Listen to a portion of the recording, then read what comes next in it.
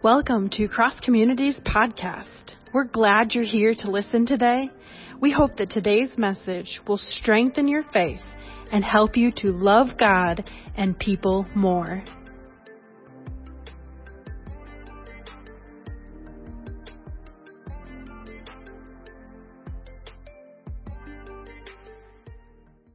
But as you know, we're in the middle of a series, and I'm going to invite you to turn to Matthew chapter 1. That's the very beginning of the New Testament, Matthew chapter 1. Go ahead and open your Bibles and find your way there. We're in the middle of what we're calling the Gospel series, and I want to just recap if this is your first week with us. We have been watching as a church together some summary videos by the Bible Project, one each day, and doing a little bit of journaling and answering some questions that will help us see the summary of the whole Bible, to capture the biblical themes throughout the Old Testament and through the four accounts of the gospel of Jesus Christ. To see that the gospel includes the whole story of God and Israel together, and it culminates in the life and the ministry, the suffering, the death, the resurrection of Jesus Christ. That we are called not to be disciples, not to just be deciders, to believe something about Jesus, but to actually follow Jesus, to learn from Him. This is the gospel. And we must know the full story, because the Holy Spirit still uses the story to bring people to salvation in Jesus Christ.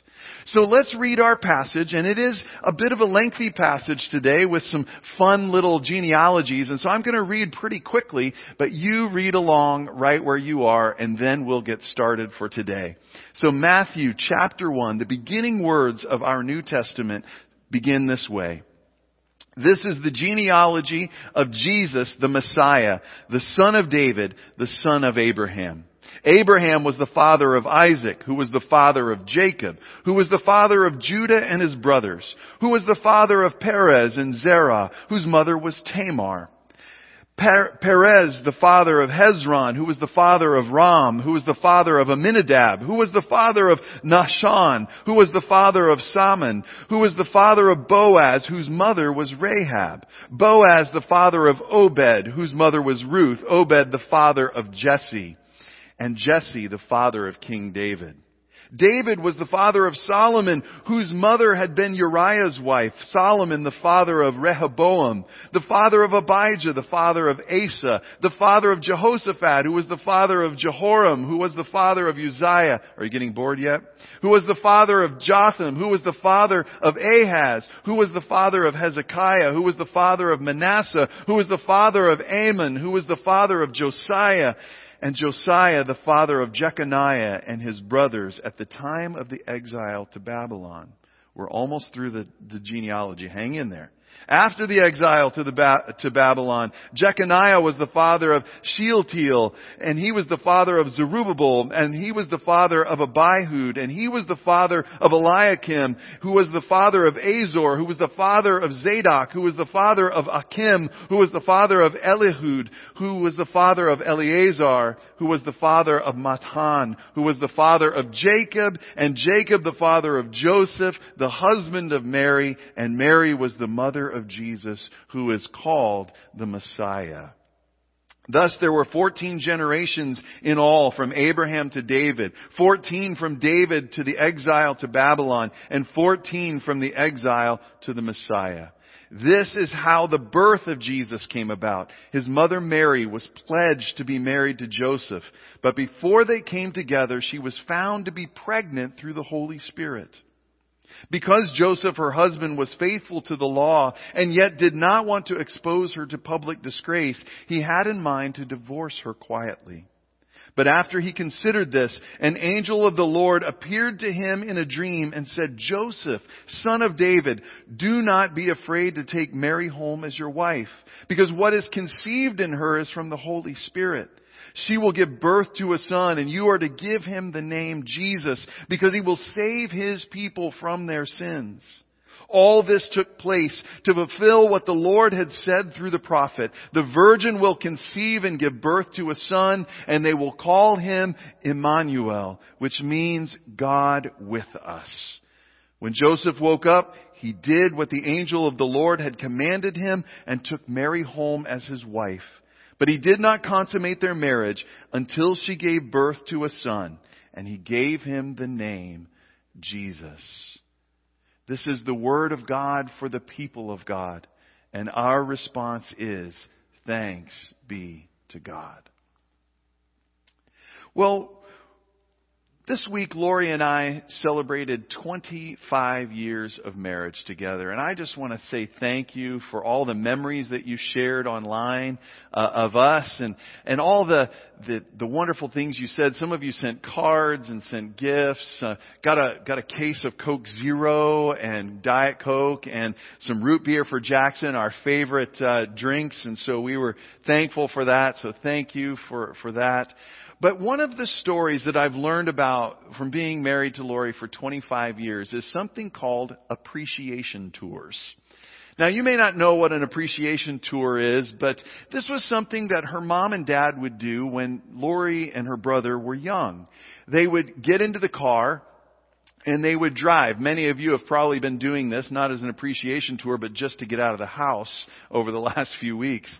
But what they would do is they would drive through the very rural parts of West Virginia, where Lori's dad has a farm to this day.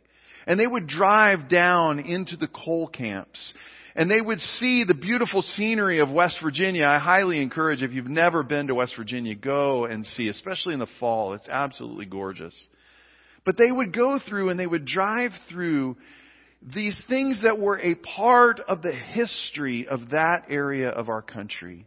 And they would see the conditions in which these people would live, some in abject poverty, working to scratch out a living in the coal mines, in the coal camps. And what these appreciation tours were hopefully doing was engaging them in the story of their surroundings, being people who live in West Virginia and having coal and coal mining in their background and farming in their background. It engaged them in the story of their surroundings. It also encouraged thankfulness or appreciation for what they had and where they lived and where their family had come to. But it also invited them into action. In fact, Lori would say that her desire to study leadership development among women from rural settings has direct ties right into those tours that they used to take as a kid, as she would see these people struggling and wondering, what could she do? What was God calling her into to help in that kind of setting, in that kind of world? Well, we've been on an appreciation tour of sorts. 2 weeks ago, we looked at Jesus as the new temple. And last week, we looked at Jesus as King. And today, we continue through this as we begin to look as Jesus as Messiah, or the Hebrew word is Mashiach. You probably want to say that with me, don't you? It's kind of a fun word. It's not a word that's good for social distancing because you kind of have to have that guttural thing. It is the word Mashiach. Won't you say that with me? Ready? 1, 2, 3. Mashiach. Let's try it one more time. 1, 2, 3. Mashiach. And this word literally means the anointed one. Now, its Greek translation of the word anointed one is the word Christos. And we often find that as Christ. So whenever you see Jesus Christ, Christ is not Jesus' last name. It is a title. It means the anointed one. Jesus, the anointed one. Jesus, the Christ. Jesus, the Messiah, the Mashiach. It is a title, and it is something that comes out of the Old Testament. These anointed ones in the Old Testament, kings were people who were anointed ones. And King David, was kind of the pinnacle, the king who was the best of the kings.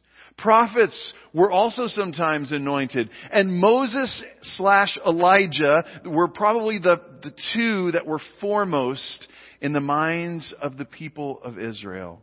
And then high priests were anointed as well. They were anointed ones. And again, Moses and Aaron were probably the high points of the priestly time. I know often we don't think of Moses as a priest, but he was the first one to go in God's presence on behalf of the people. He is one included among the priests. But over time, another idea of Messiah, of anointed one, began to arise. And it's really woven throughout the Hebrew Bible as new threads begin to be wound into this, not just king, priest, and prophet, but all through. And if you remember way back to our very first video, we began to look at the Hebrew Bible. And they call their Bible the Tanakh.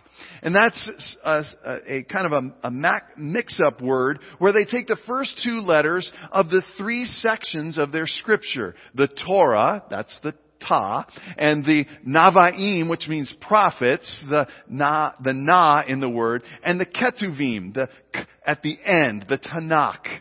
And this is the teachings, the law, the prophets, and the writings together. And we begin in the Torah at the very beginning, as we have each week in this series in Genesis, where God creates everything and then places His image in male and female into the midst of His creation. And He invites them to take care of this world and invites them to learn how to live the best life straight from God's mouth to our ears. But we know the story. We know that they are told to eat from any tree in the garden except the knowledge of good and evil, because God wanted to teach them what good and evil was from His mouth to their ears. But they're deceived by a serpent. And they decide to take the fruit, to take good and evil and what that would be and define it for themselves. And all they end up doing is bringing sin into the world. Now, God had said that if they ate of that tree, they would certainly die. But they don't die immediately. It's interesting that God, in His mercy, does let the consequences take place. They're sent out of the garden.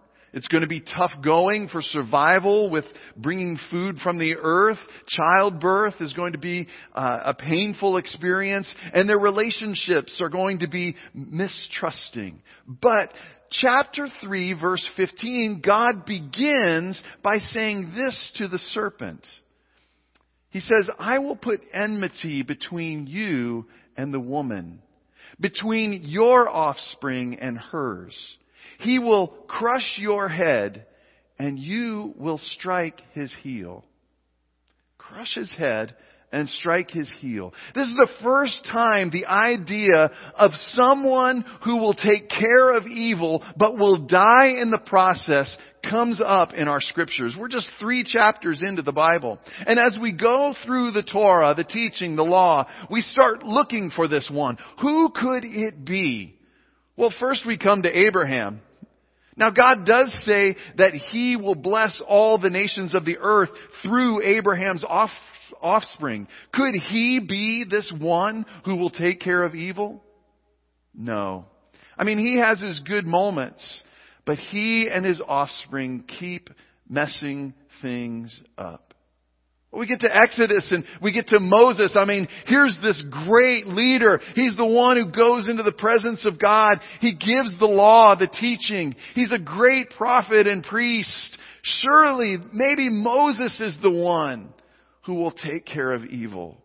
But no. The Torah ends with them longing for someone like Moses. You can see this at the end of Deuteronomy. You can see them longing for one who will come. In fact, they say no one has been like Moses as a prophet, as a teacher, as a leader.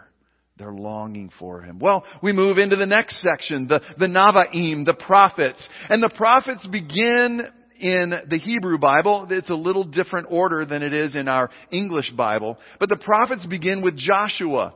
And it goes through from Joshua all the way through to Malachi. It starts hopeful. Joshua is like Moses. Could it be him? He's a great leader. He follows God's word. He has many victories. But no, Joshua is not the one. And this leads us into the story of many great leaders and eventually kings who are anointed and priests who are anointed and prophets who are anointed. Some are faithful, but most are unfaithful. The search for this one who will crush evil and die in the process continues. Now these faithful prophets speak out. They speak out against Israel's corruption. They begin to talk about the coming day of Yahweh, or the day of the Lord, where evil will be dealt with. And Isaiah tells us that there will be a servant of God who will suffer and die to reunite God and people, just like Moses did. That there will be someone who will bless the nations like Abraham was supposed to do. That the end of the prophets come, and the crusher of evil who dies has still not come forward. In fact, Malachi, the last of the prophets, in chapter 4, verses 4 through 6, points to this one, but they still have not shown up. Here's how Malachi chapter 4 ends. Remember the law of my servant Moses, the decrees and laws I gave him at Horeb and for all of Israel. See, I will send the prophet Elijah to you before the great and dreadful day of Yahweh comes. He will turn the hearts of parents to their children and the hearts of children to their parents. It ends. It heightens. And there's a longing for this one who will come.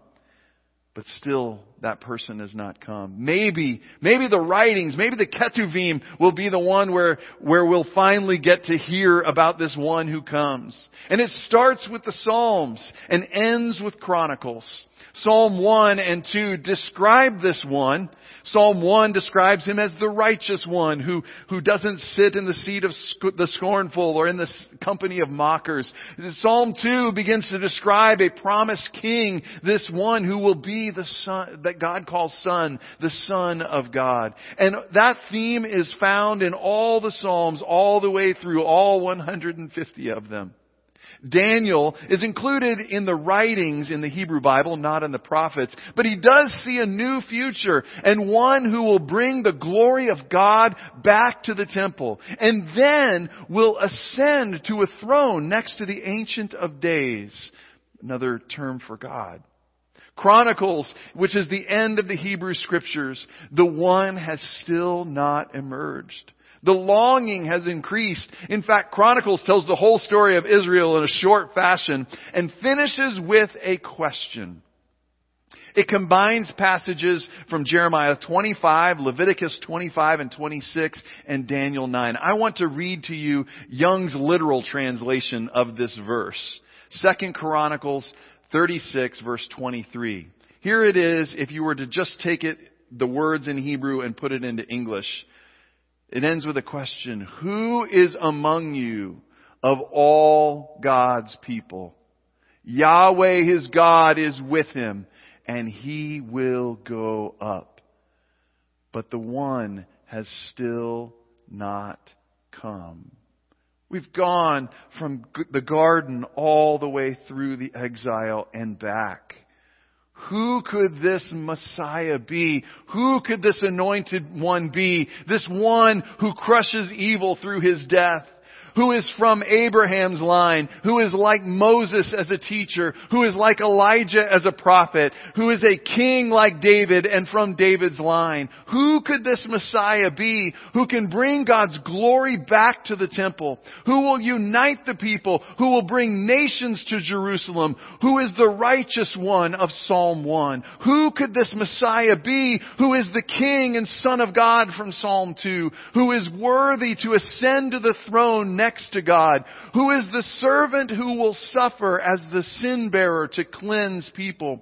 Who could this Messiah be who sets people free from sin, who God is with? I mean, this is a tall order. Can any person fulfill this? To be this anointed one, this Mashiach. Who could this be? Now we're back to our passage. And the beginning of the New Testament, from the longing and the questioning of Chronicles, begins this way. This is the genealogy of Jesus, the Mashiach, the Messiah, the Christ, the Son of David, the Son of Abraham. Wow, that ought to set some bells off for you. Son of David? Check. Son of Abraham? Check. Matthew 1:21 goes on and says, you will give him the name Jesus because he will save his people from their sins. Saves people from sin? Check. It goes on in verse 23, the virgin will conceive and give birth to a son, and they will call him Emmanuel, which means God with us. Wait, brings God's presence back? Check. There we go. Matthew 2, if we would go on, we would see that the nations come to see him. The Magi, the wise men from the east, come to where he is bringing gifts. He brings the nations together. Check. Matthew chapter 4 through 25. There are 5 separate blocks of teachings that we see that Jesus does. How many books of teaching did Moses give us? Oh, let's see. Genesis, Exodus, Leviticus, Numbers, Deuteronomy. 5. Teacher like Moses? Check. Also like Moses, he comes out of Egypt. Instead of crossing the Red Sea, he's baptized in the Jordan. Instead of being in the wilderness 40 years, he is there 40 days. Instead of being given law from a mountain, he gives a new teaching from a mountain. Chapter 21, he enters Jerusalem like a king. Check. But he chooses to enter as the peaceful king of Zechariah 9, verse 9. And he cleanses the temple like a prophet and priest? Absolutely. Check and check. He clears the business of sacrifice, though, to make room for prayer. Chapter 24, he preaches about the day of Yahweh. Yes, he does. Check. And he tells them about the Son of Man, who the prophet Daniel said will come and bring God's glory and ascend to the throne. And he uses that term about himself. Yes, check. Absolutely. Is he the innocent servant who suffers and dies for the sins of the world? Chapter 27 says, absolutely, check. And he dies and is sealed in a tomb. But does he stay there? No. Chapter 28 finally shows us that Jesus was the one who crushes the head of the serpent. He was the one who was wounded and died, but God has raised him from the dead. He is the long-awaited one. He is the Mashiach. And Matthew finishes his gospel account with Jesus saying that he truly is Emmanuel, God with us. He says there in the very last verse of Matthew's account of the gospel, I will be with you always to the very end of the age. Check, check, and check. Wow. Jesus is the anointed one. Jesus is Messiah, the Christ, the Son of God, the King better than David, the prophet and priest better than Moses, the suffering servant of Isaiah, the Son of Man from Daniel, and the one who brings God's presence. He is this one. He is the one who has crushed the head of the serpent, died, and yet is victorious to bring us. He is the one. Jesus is the long-awaited Messiah. Now you may be asking, Pastor Jeff, why are you taking us through the whole Old Testament every week? Why are we taking the long way? Couldn't you just start at the gospel and go from there? Well, I suppose I could, and I have with 2 of the gospels in our time together as pastor and congregation. But I think the reason why we need to do this is the same reason why my father-in-law would take his children on these appreciation tours. We really need to go through the whole thing in order to see how faithful our God has been. in order to see how relentless God's mercy has been and still is to this day. To see how deep God's love for people truly is. We need to see how broken our world and people are because of sin and our constant desire to declare right and wrong for ourselves. To see that we also need to see the trustworthiness of our God, who never gives up and who always forgives when we ask. We need to see the full depth of how God so loved the world that He was willing to give His one and only Son. We need to see in Jesus all of this mercy, forgiveness, and love displayed in human form. We need to see how our sin and brokenness broke His body and pierced His heart.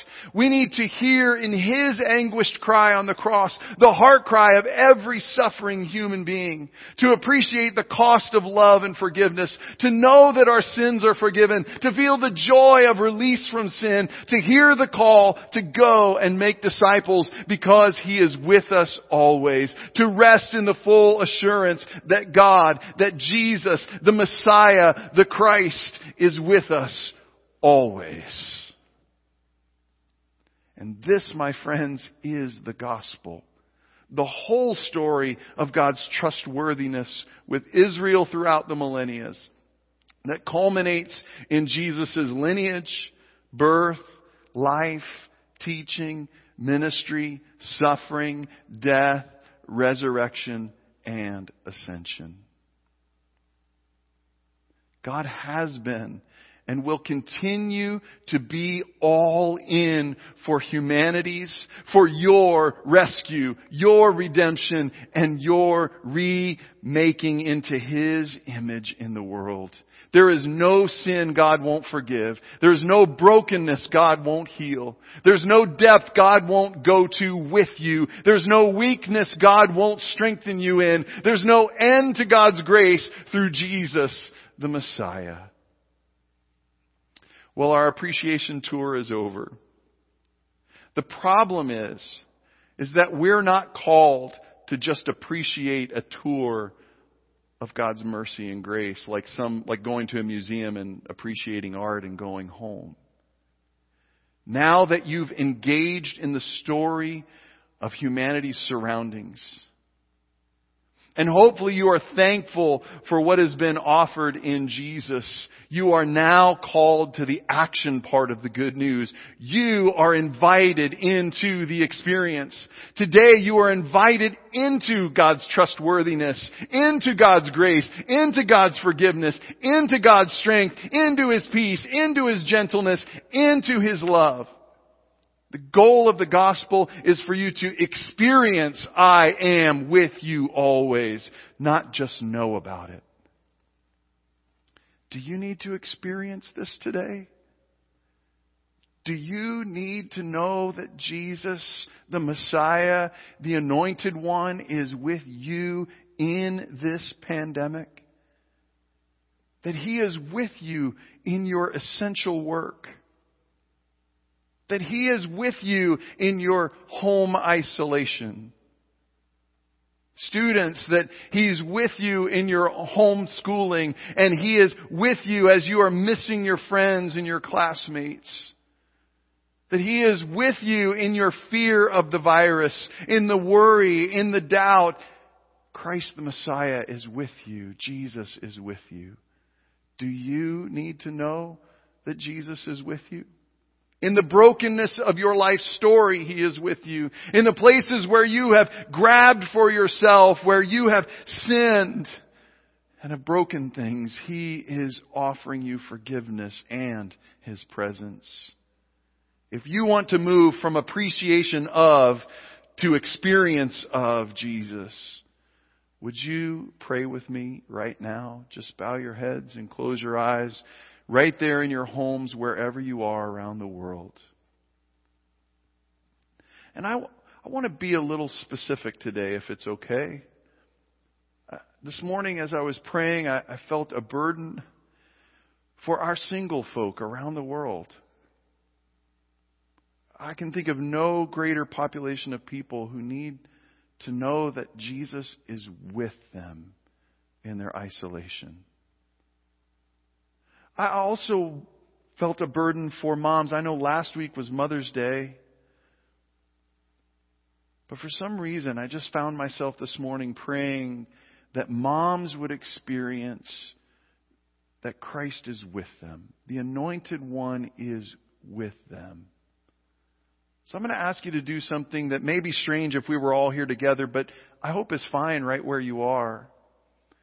If you're a single person or you're a mom, would you just put your hands in the air, palms open, asking for an experience that Jesus is with you? Kids and husband, if your mom, your spouse is raising her hands right now, would you just put a hand on her shoulder or on her knee and just pray along that God would give her strength to know and experience that He is with her right now. Let's pray. Lord Jesus, Messiah, we're so grateful for your faithfulness and your goodness to us. We can do nothing but be in awe that you are so all in for our redemption, our hope, for our rescue, and to make us into your image. Father, today, in the midst of all of this, we need to know and experience the presence of your Anointed One, the presence of Jesus. And so I pray specifically for single folk, however they are single, if they are or have always been single or they're single again, that you would move into that place where they have their hands raised right now and they would experience you right there and hear your voice saying to them, I am with you. I am with you in the midst of this. I am with you in the loneliness. I am with you as you have Zoom meeting after Zoom meeting after Zoom meeting. I am with you. I am with you. I am with you. I pray for our moms who have their hands raised right now. We pray that they would sense your strength and your presence there. May they hear your voice saying, I am with you as you parent. I am with you as you homeschool. I am with you in what you need. I am with you in your worry and anxiety. I am with you. I am with you. Father, we pray that we would move from just appreciating what Jesus has done to asking for His presence, His real sustaining presence to be in our lives right now in this moment. And I pray that you would, right now, as people are listening and praying, that they would experience your presence right where they are, right in this moment, bringing compassion, bringing forgiveness, bringing mercy, bringing hope, bringing help, bringing peace, bringing wholeness. I pray that as we finish our service today, Father, that your Anointed One would be glorified, would be praised in our lives, in our words, and in our action. For we pray and ask all of these things in His name, the name of Jesus. Amen. Well, normally I bless you and I give you a benediction. I just thought today it might be fun to finish the service the way we started. And so I'm going to invite you to just sing, and not going to be any music other than my leading. I hope I'll be in a good key. But to sing the doxology. Could we do that right now? Praise God from whom all blessings flow. Praise Him, all creatures here below. Praise Him above, ye heavenly hosts. Praise Father, Son, and Holy Ghost. Amen.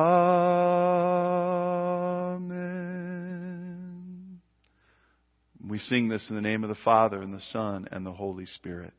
Go in peace. God bless you. Wash your hands. Stay safe. And we'll see you next week online. God bless you.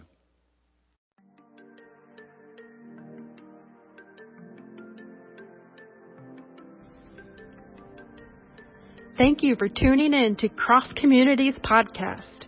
We hope you will join us next week.